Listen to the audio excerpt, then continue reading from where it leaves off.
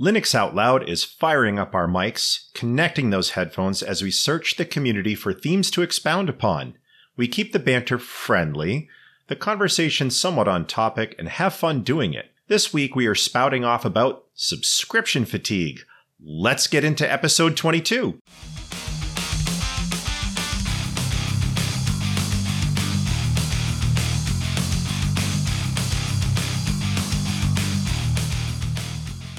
Linux Out Loud is brought to you by DigitalOcean and Bitwarden.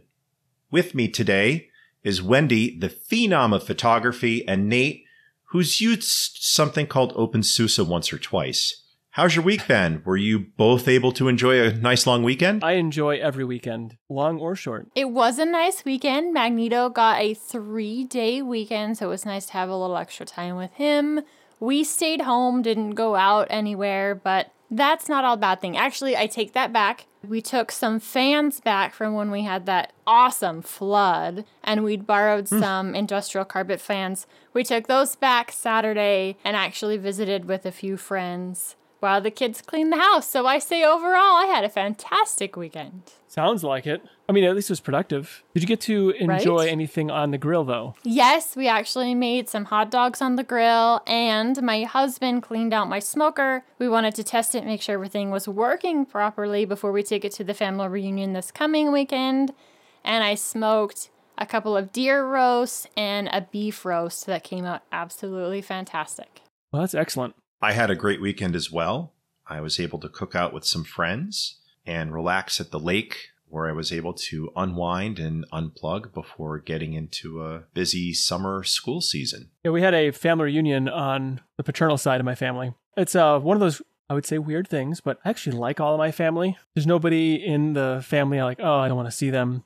So everyone's actually pretty cool. And then I came to the realization that I'm probably the one that people don't want to see. If everybody is cool, you're probably the problem. That's what I determined this weekend. No, Nate, you're normal and everyone else is insane. I could be. I've said that many times before. I said that once to a neuropsychologist, too. He wrote some notes down. I don't know what he put on that pad of paper. Wendy, I understand that there's a new release out of a piece of software that you happen to be a big fan of. Tell me a little bit more. There is. I talked about this a few weeks ago, maybe a couple, but now it is finally out for sure, and that is Darktable 4.0.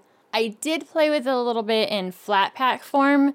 The downside is, at least I haven't been able to make it work, is I have OpenCL set up on my regular Darktable. So when I'm doing batch processing and the like, that my GPU helps with all of that back-end stuff. But I'm not able to do that in the Flatpak version, so I didn't spend a tremendous amount of time playing with it, but I did install the Flatpak, open it up, mess with it just a little bit.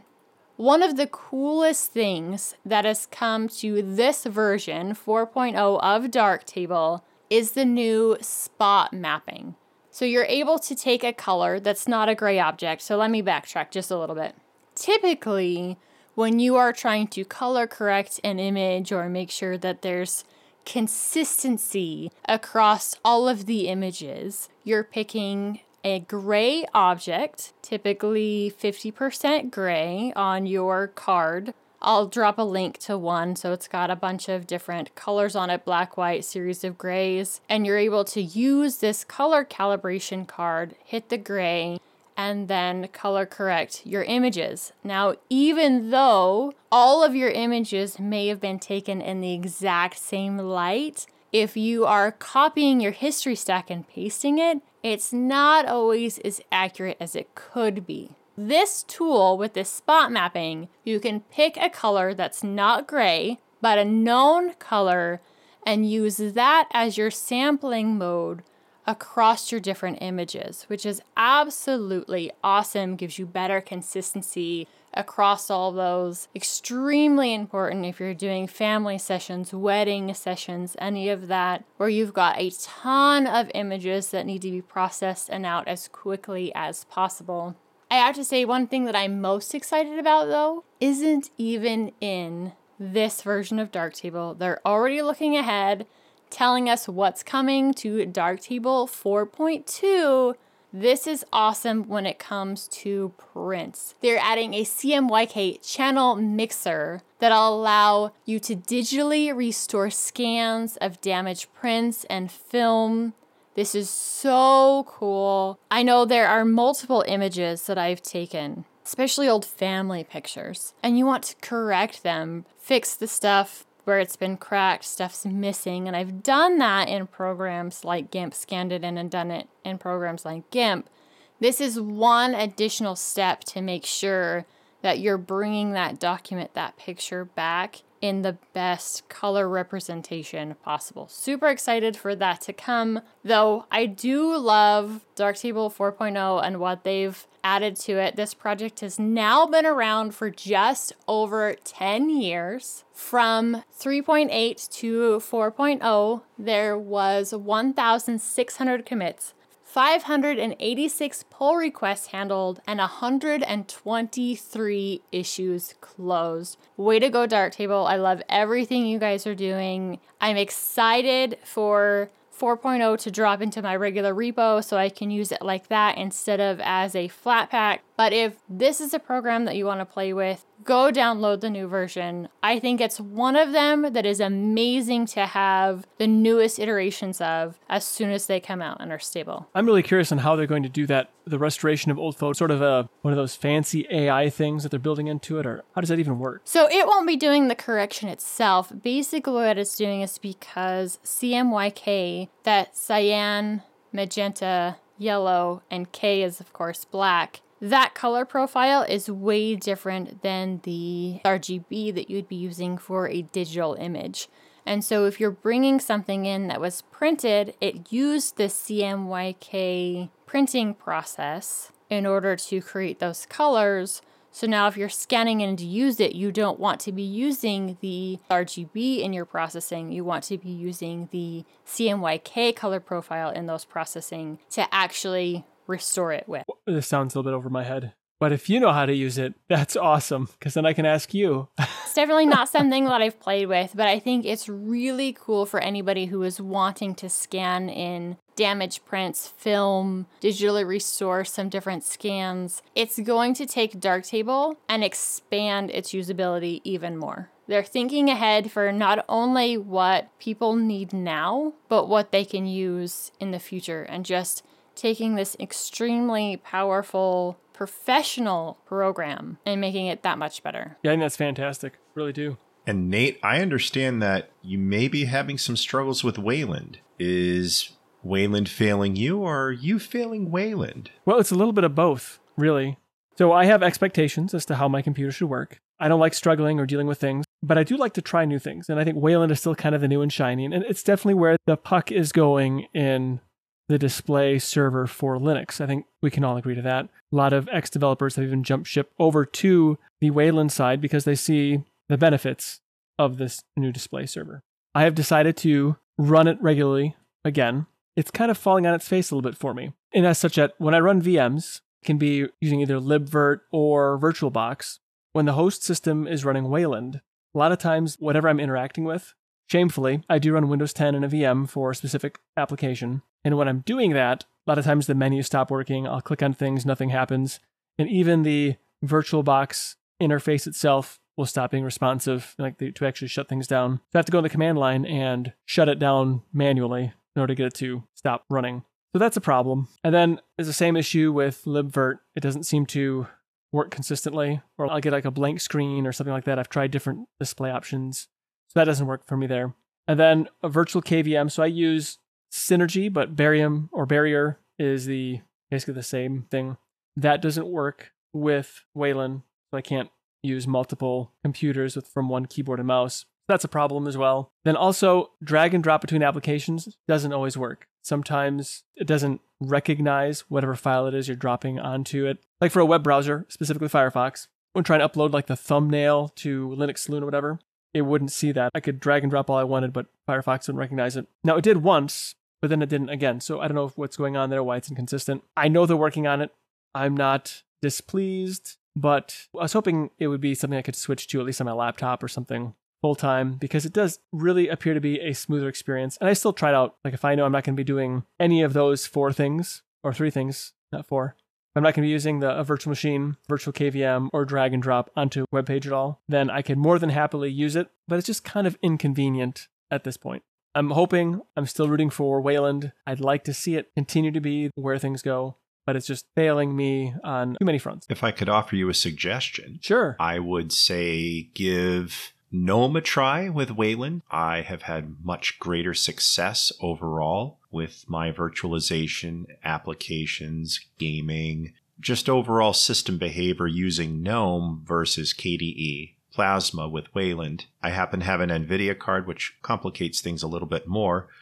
But if you have the chance, flip over to GNOME. Just do the same behaviors that you're using now and see if they happen to work. That way, if there are bugs or issues that you want to report, you know which group to send those to. Well, I would consider doing that if I could tolerate GNOME, and I'd have to install it. So that would kind of a hang up for me. I mean, I appreciate the GNOME project and what they're doing. I think they're doing good work. It's just not work that reflects how I like to use my computer. I'll have to wait for the KDE folks and file bugs in that direction, at least at this point. But I do appreciate the suggestion. There's also a project called PiKVM, which will work in the same function. You basically turn a Raspberry Pi into a KVM appliance. Not sure if you've tried that yet, but it might be worth looking into. I have not tried that. How does it work? I have not read all of the details on it, but basically what happens is the Raspberry Pi turns into a KVM appliance that allows you to toggle between multiple computers using the same keyboard, video, and mouse that you normally would. Now at home, I have a commercial grade KVM for my server rack that was a throwaway from a client, but I learned that a Pi could do the same thing. And so that's kind of one of the projects that I want to try next with one of my Pi units. That's interesting. I wonder how it actually works as opposed to the other solutions for virtual KVM. I will have a link ready to drop in the show notes for anybody interested. Bill, Nate, you got some more laptops and they just randomly landed in your truck? Or was it sort of a sticky finger situation? this was a rather strange phenomenon. I hadn't even had my new truck one day. I had a nice shiny new truck. I went to one of my schools where they were getting some new devices. And before I knew it, the old devices just ended up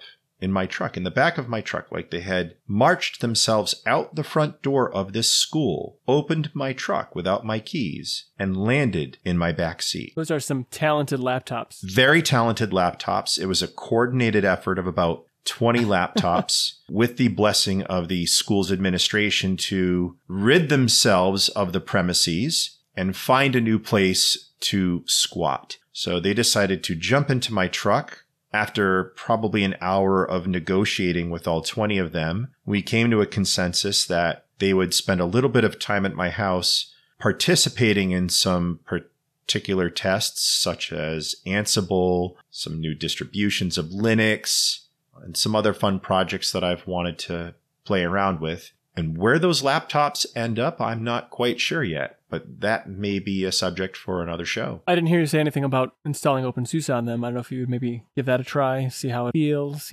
I've heard of OpenSUSE. I may have read about it on some article, but of course I will give OpenSUSE a fair try on them. I don't believe these particular laptops have any strange esoteric hardware like what I encountered with the Fujitsu Lifebooks. So I have a hunch that Leap or Tumbleweed will install just fine on them. That's awesome. I absolutely love the Fujitsu laptops. I think they're a really cool piece of hardware. But you're right, they have come with a few quirks along the way in order to get them to work properly. So it'd be fantastic if these laptops can go on to do other Linux education applications, but not be quite so difficult to get up and running. I can always badger Neil to come to my house and help me configure and build images for them if it comes down to it. I'm pretty sure all you have to do is say that you're gonna cook something, your wife will make some kind of really awesome dessert, and he'll be there to help. No problem. I mean, I would be if you were a little closer. Well, with the kind of work that you do, Nate, I'm surprised you haven't found a way to use a Raspberry Pi or an Amiga to teleport yourself places just yet. Well, I've tried, but it's that whole matter, energy, conversion thing. Haven't quite worked out yet. This episode of Linux Out Loud is brought to you by DigitalOcean. Cloud computing can be, let's say, complex. But standing up reliable, affordable cloud infrastructure really doesn't have to be. At DigitalOcean, you can enjoy a comprehensive portfolio of compute, storage, database, and networking products that put your cloud infrastructure in capable hands so you and your team can get back to doing what matters most, building world-changing apps that grow your business. DigitalOcean also provides you with predictable pricing, robust product docs, and services that developers love. DigitalOcean helps teams regardless of size, whether you're a team of 1 to a team of 1,000 people. DigitalOcean helps your team grow with their simple, powerful cloud computing services. As a listener of Linux Out Loud and a member of the DLN community, you can get started for free. In fact, even better than free, because DigitalOcean is giving you a $100 credit when you sign up at do.co/tux2022. That's do.co/TUX2022. So again, you can get started with your $100 credit on DigitalOcean's awesome cloud platform by going to do.co/tux2022. And we want to thank DigitalOcean for sponsoring this episode of Linux Out Loud. Speaking of teleportation, we are going to teleport into our topic for today, which is subscription fatigue. And I'm sure we've all encountered this at some point where we look at our bank account at the end of the month and say, my goodness, how much money have I spent on subscription services, whether it's media, software, storage, or other products and services we didn't even know about. Wendy and Nate, what sort of subscription fatigue have you guys experienced before? Like you said, it's pretty nice to go through some of the stuff that you are paying for every month and be like, do I actually use this? Do I actually need this? And sometimes there are some great open source options for that. I know, Bill, you were talking about that before we actually started recording the show in dealing with some of the clients that you work with, vets offices, that particular hardware that they need to run their business, that they need to run their network, is demanding some sort of paid service, whether it's once a month or once a year, and that can be really detrimental. You want to tell us a little bit about that and what the open source option is for some of those people? Sure. In my own home life, I don't have a lot of subscription fatigue, only because I'm pretty meticulous in what I think I need versus what I want. So the only thing I really subscribe to is one recurring game app per month on my phone that I really enjoy. And after that, it's just a basic entertainment package. Yes, I have dealt with subscription fatigue before, more in the workplace than I have in my personal life. And that's really only because I tend to self-host a lot of my services on my servers and NAS at home, and that just basically is a function of being an IT professional. But where I see it at work are particular network devices, whether they're access points, firewalls, switches, sometimes even enterprise software, where if you don't pay their annual fee, you can lose the ability to get support, or sometimes even the product will stop working because the product itself is tied to that subscription. And there are definitely ways you can work around that. Consider products like pfSense, UniFi, or other open source network appliance systems like IPFire is a great example of that, where you retain ownership and control of the device without having to pay for that ever-increasing subscription fee. For small businesses that don't have a lot of money up front, those recurring subscription fees can really set them back. So one of the things we try to do is look for open source alternatives that will provide the same level of service that we know we can support as an alternative to that ongoing enterprise subscription. That's one of the things I really like about the open source, having the control over your software destiny. And I do contribute to various open source projects like OBS. Like annually, I'll send the KDE Foundation or whatever it's called something because I use Plasma regularly. That kind of said, I like it because the open source model, if there are years that are maybe a little tighter and I can't afford as much, I can still give maybe something, not as much, but I can still contribute something toward it. But I'm not tied in or locked in. It's more of a free feeling on usage of your software. And then I'm not beholden to anybody either on paying that subscription just to be able to access features or whatever, because it is open source. I feel like contributing kind of prevents that rug being pulled out from under me. And there are some awesome open source applications or media centers when it comes to that kind of movie, video watching, like Jellyfin and Kodi. Those are both great open source projects. One of the reasons why I don't currently have one of them running is because you have to have some way to store all of your local media in a digital form in order to get that up and running. So I think they are great projects out there to kind of fill in for some of that subscription fatigue. But the downside is you have to be able to have the storage, have it up and running. And I know that's part of the reason why I don't have one going.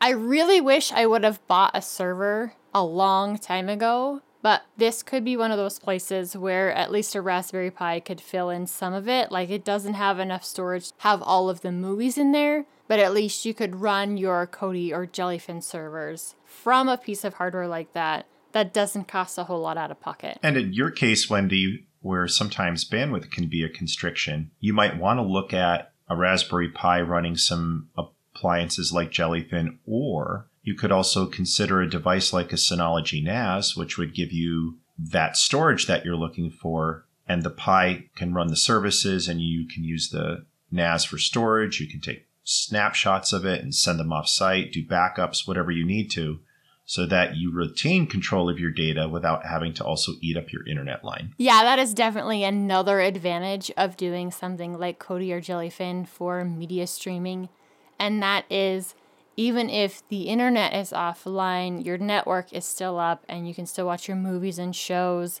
Because right now we are pretty much all streaming over the internet, when that's down, there literally is no movies at night. We have snuggle time with the kids every night before bed. They'll pick something that they want to watch and we'll all kind of hang out together in the living room, and I'll get some loves and stuff, especially from my younger two, as we watch a show. And we do have some stuff on DVD, and I guess that's another thing. Like, I totally should have taken and ripped these DVDs a long time ago, because so many of them, I don't even know that I could actually rip anymore, because they have been around since I've had kids and they're all scratched up. And having a digital copy of them a long time ago would have made that so much better. So yeah, while the hard copy wouldn't necessarily work, if I still had a digital copy, you could still watch those movies. I really need to get one of these up and running. We had Kodi in the past, but it was just running on my main computer and not really something that was access to the rest of the house. I have played with Jelly Party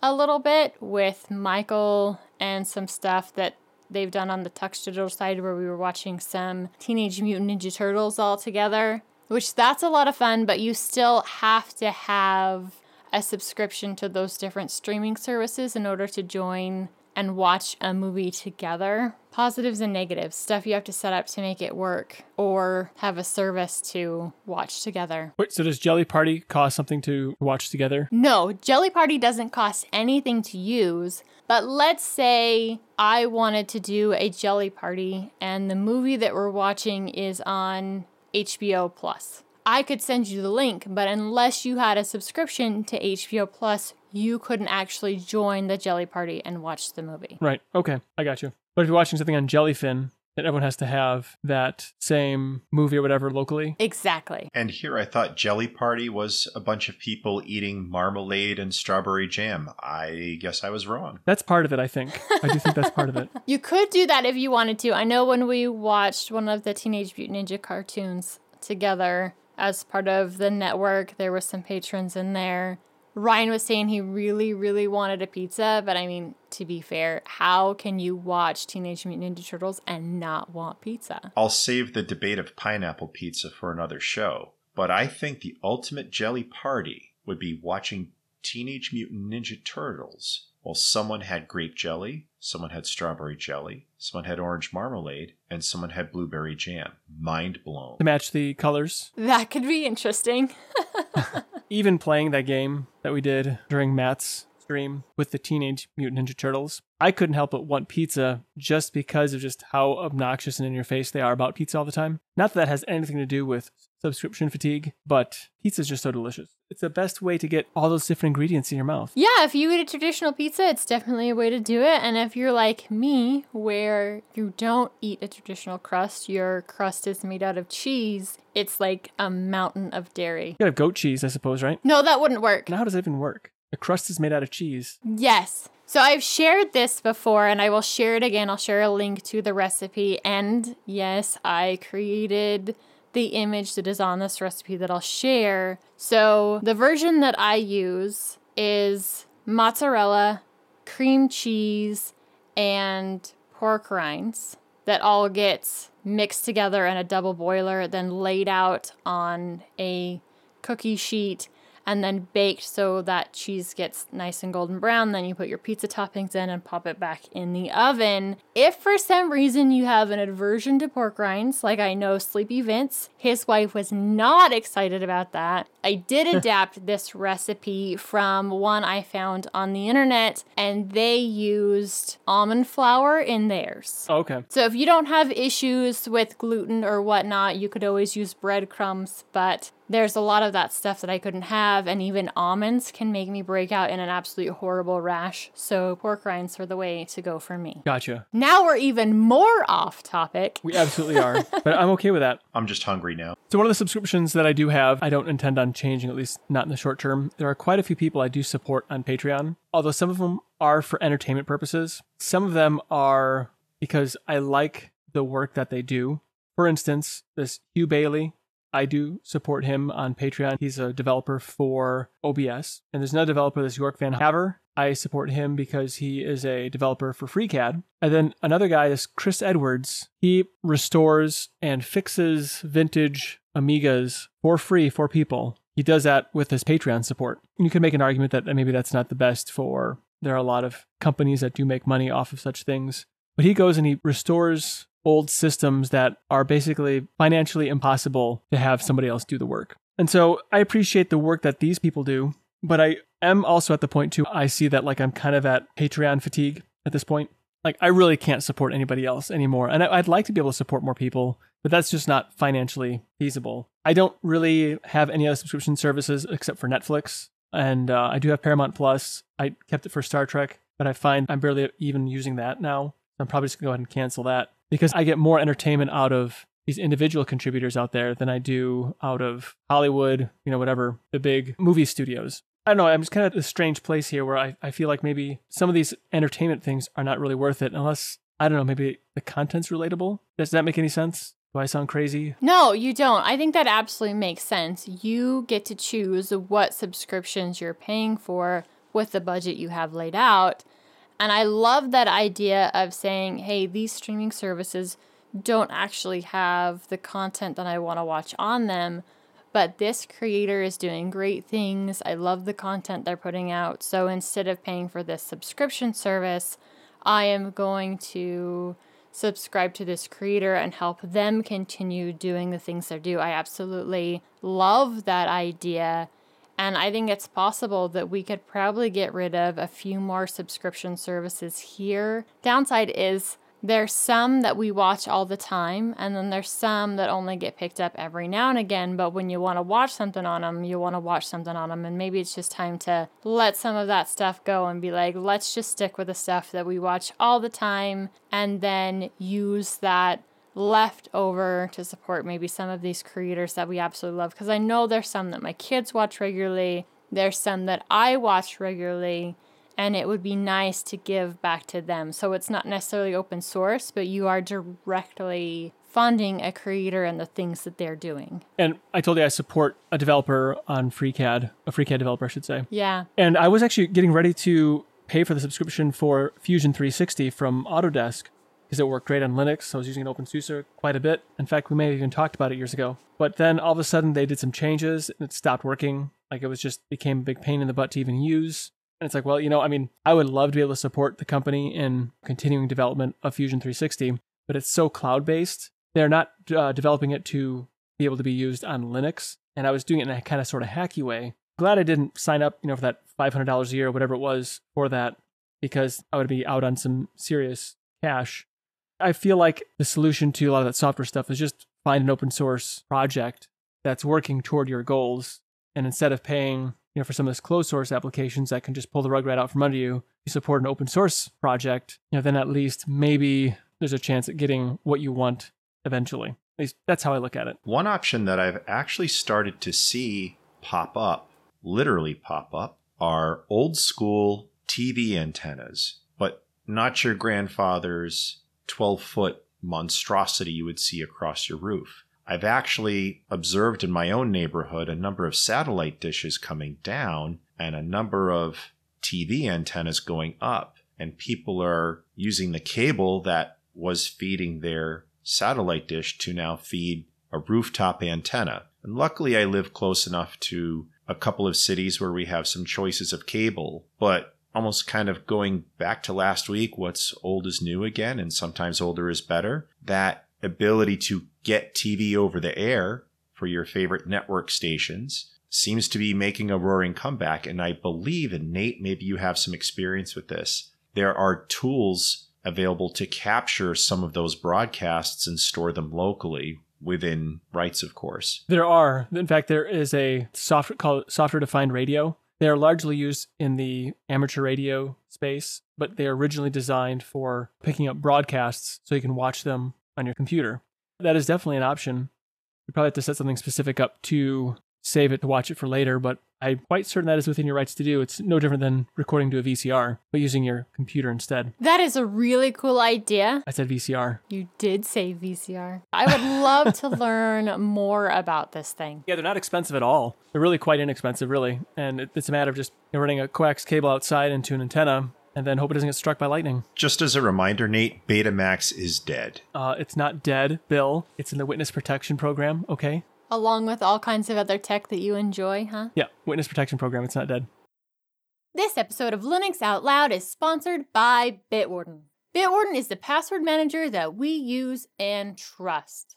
Bitwarden lets you set up things like a PIN to easily access your password manager, as well as additional authentication, such as master passwords, and adding phrases to fingerprint security, all to keep your passwords safe. Bitwarden is the easiest and safest way for individuals, teams, and businesses to store, share, and sync their sensitive data. Go to bitwarden.com/tux to get started for free. Say you want that premium account that starts at just $10 per year. What comes with that? 1 gigabyte of encrypted file storage, 2-step login with YubiKey, U2F, and Duo, Vault Health Reports, TOTP Authenticator storage and generation, plus priority customer support. Make the smart move like many in the community have and go to bitwarden.com/TUX to get started for free.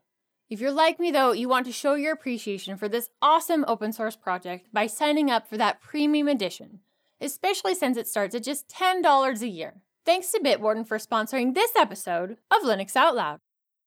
Wendy, I understand that you are making VR work in Manjaro. Now, does this mean you're making virtual reality work virtually? Or are you making the real life just virtual in the end? Which one is it? Are we in the Matrix? This is the VR headset and HTC Vive that we've had for a while, but I've never really said what are the different things that I've installed in order to get this to work. When we first got it, and I was talking to Matt, which he'll be back sometimes, guys, I promise, but we're giving you some game fun right now. But when I was first talking to Matt about it, there is an application inside of Steam that is Steam VR, and in some systems, it seems like in Ubuntu specifically, that is plug and play. All you have to do is install that, and then your VR headset works out of the box. That was not the case for me on Manjaro. I had to go into the AUR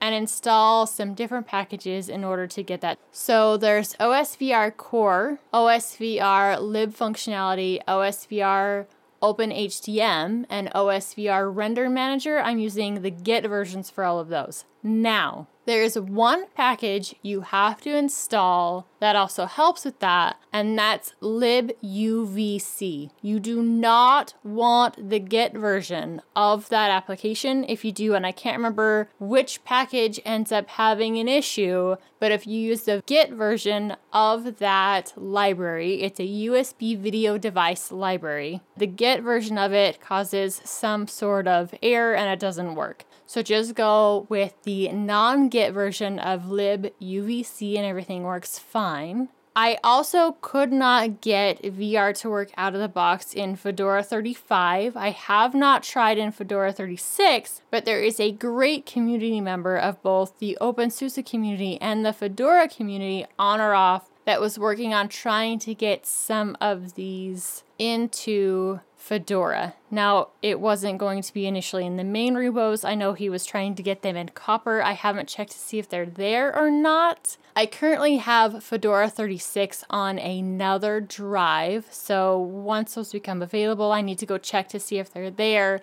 can test it, and see if it's working on Fedora as well. But this is one of those situations where Manjaro just fits perfectly for the needs, and it is the only one that I have gotten VR working easily out of the box. Yes, okay, I won't say easily. It was an absolute nightmare trying to figure out which of the packages I needed and then dealing with errors that were running on some of them and figuring out that I couldn't use the Git version of libuvc. So I don't want to say easy. Let me just put it this way, a way that we could run the VR headset and I didn't have to install Windows on my main system, which would crush my soul.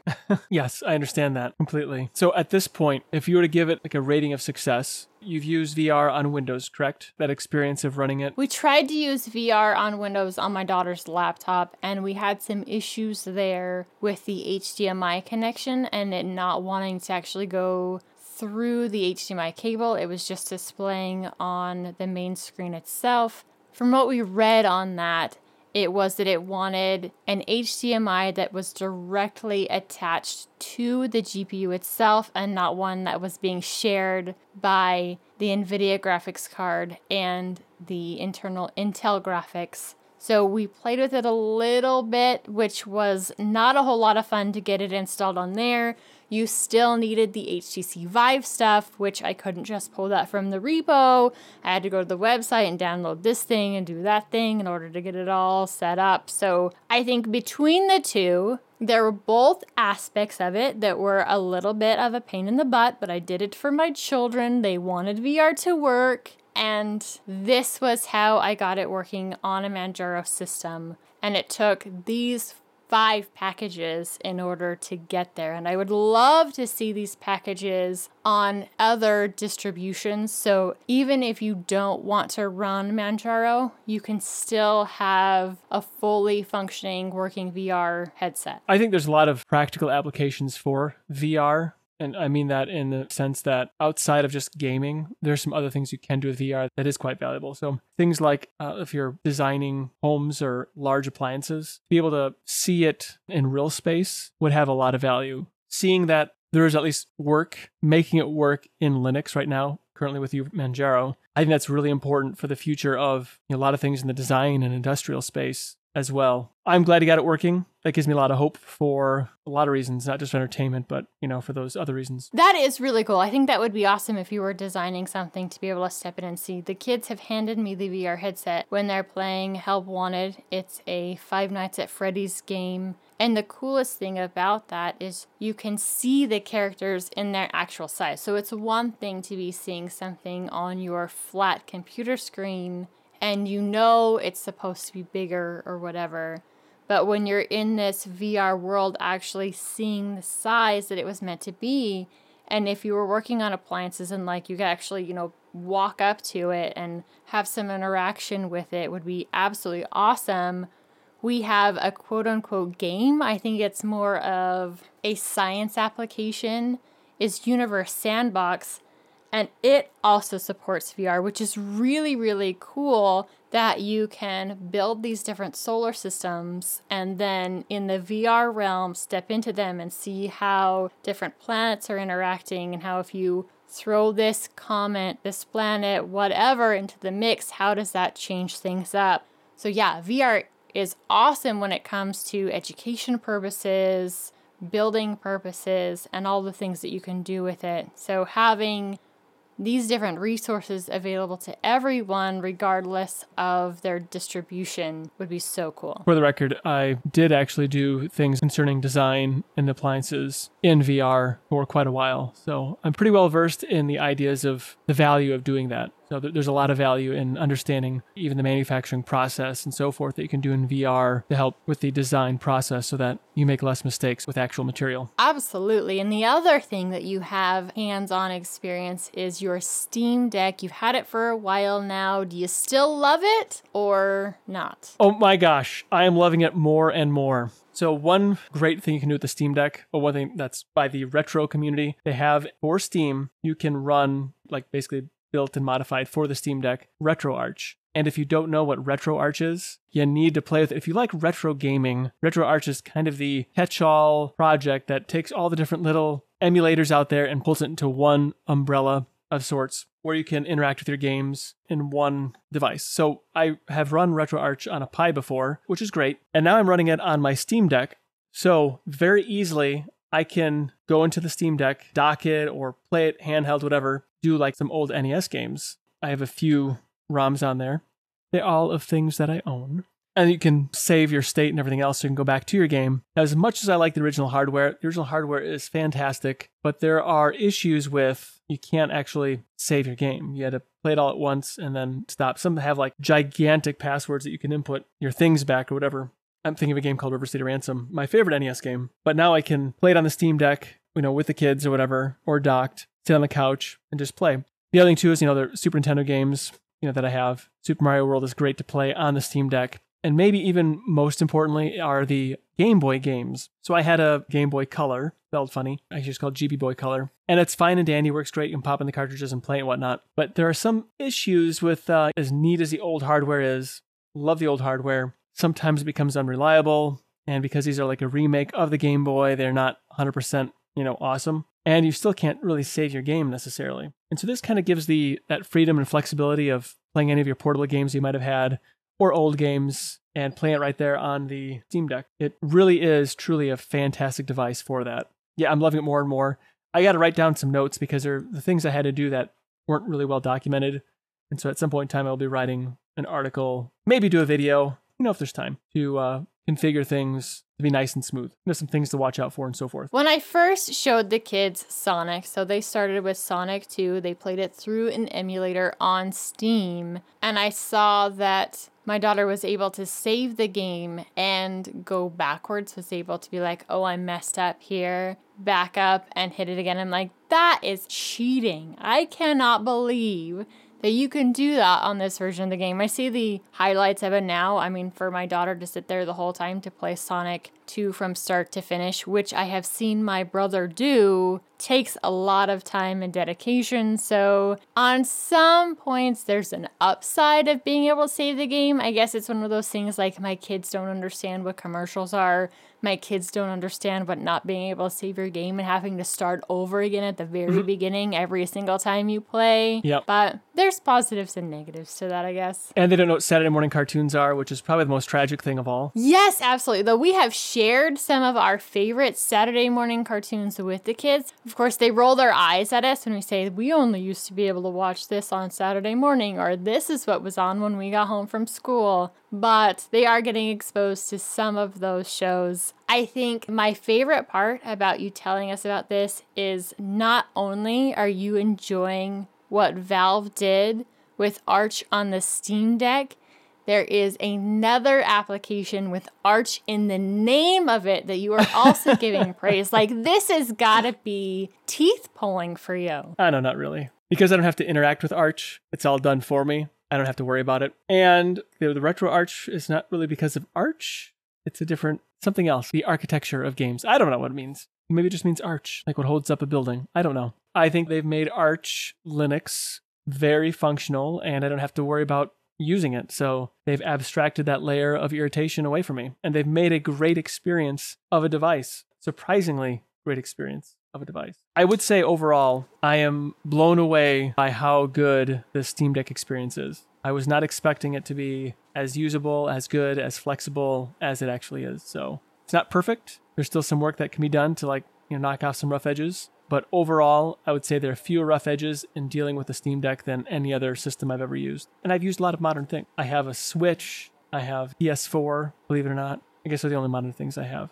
But I would say that the Steam Deck is no worse of a gaming platform than the other two. I just find it funny, Nate, that you were hands-on with the Steam Deck, a handheld device. Get it? Hands-on Steam Deck. Yes, I see where you're going there. Oh my goodness, here come the dad jokes. I still have to put a beige skin on it, but I'll get there eventually. Bill, the first time that Nate was talking about this, you were also on the show as a guest host, and you suggested that I create a poll for how long SteamOS will stay on Nate's Steam Deck. That poll is up and running. We do have some votes on it, so it's not too late. Apparently, he's still running SteamOS on his Steam Deck. Make sure you go check out the poll, get your vote in before he makes the switch, whenever that is. See, it's too late for me because I assumed that he was going to remove it within 1 hour. So I've already jumped off the ship. Oh, ye of little faith. Yeah, he's way exceeded the time that I thought he was going to keep it on there. If Valve would have done a crappier job of the operating system, I probably would have switched, but they didn't. They truly did a good job, and I think that's something to be said for that. Bill, you've got some exciting things going on. I know you were talking about a cube farm. Are you growing cubes on your farm? The first time I tried to grow cubes didn't quite work as I expected. I took a Rubik's Cube and I put it in the ground thinking that I would get a Rubik's Cube tree. And I was very puzzled when nothing happened. But all dad jokes aside. The cube farm that I am referring to was my attempt at setting up my Raspberry Pi cluster as a means of learning Kubernetes. And I have gone down the rabbit hole of figuring out which Linux distribution I should be using, which distribution of Kubernetes should I be using, which distribution of containerization services should I be using. Over the weekend, community member and good friend of mine, Neil, happened to stop by and be the voice of reason into my discovery and journey of Kubernetes and containers. And the advice that I got from him was, you should walk before you crawl and crawl before you run. And I took that to heart and I realized that I need to learn more about the fundamentals of containers first and how to interact with them than just jumping into the deep end with Kubernetes. So this weekend's project is more than likely going to be putting a different Linux distribution on each of my Raspberry Pis with a different type of containerization technology, so that I can make a good comparison and find out what suits my needs best long term. I think the part that interests me most in your list of things you're doing is some sort of a Macintosh Pi thing you're doing as well. That doesn't sound anything like the other projects. How is that related? I love Raspberry Pis, and I just think that they're so ubiquitous and flexible in what you can do with them. I've used Raspberry Pis as VPN appliances. I've used them to run retro gaming platforms. But this time I stumbled upon something kind of cool that plucked the heartstrings of my childhood. That particular project I found on a site called Hackster, where someone took a Raspberry Pi and turned it into an emulated classic Apple Macintosh environment.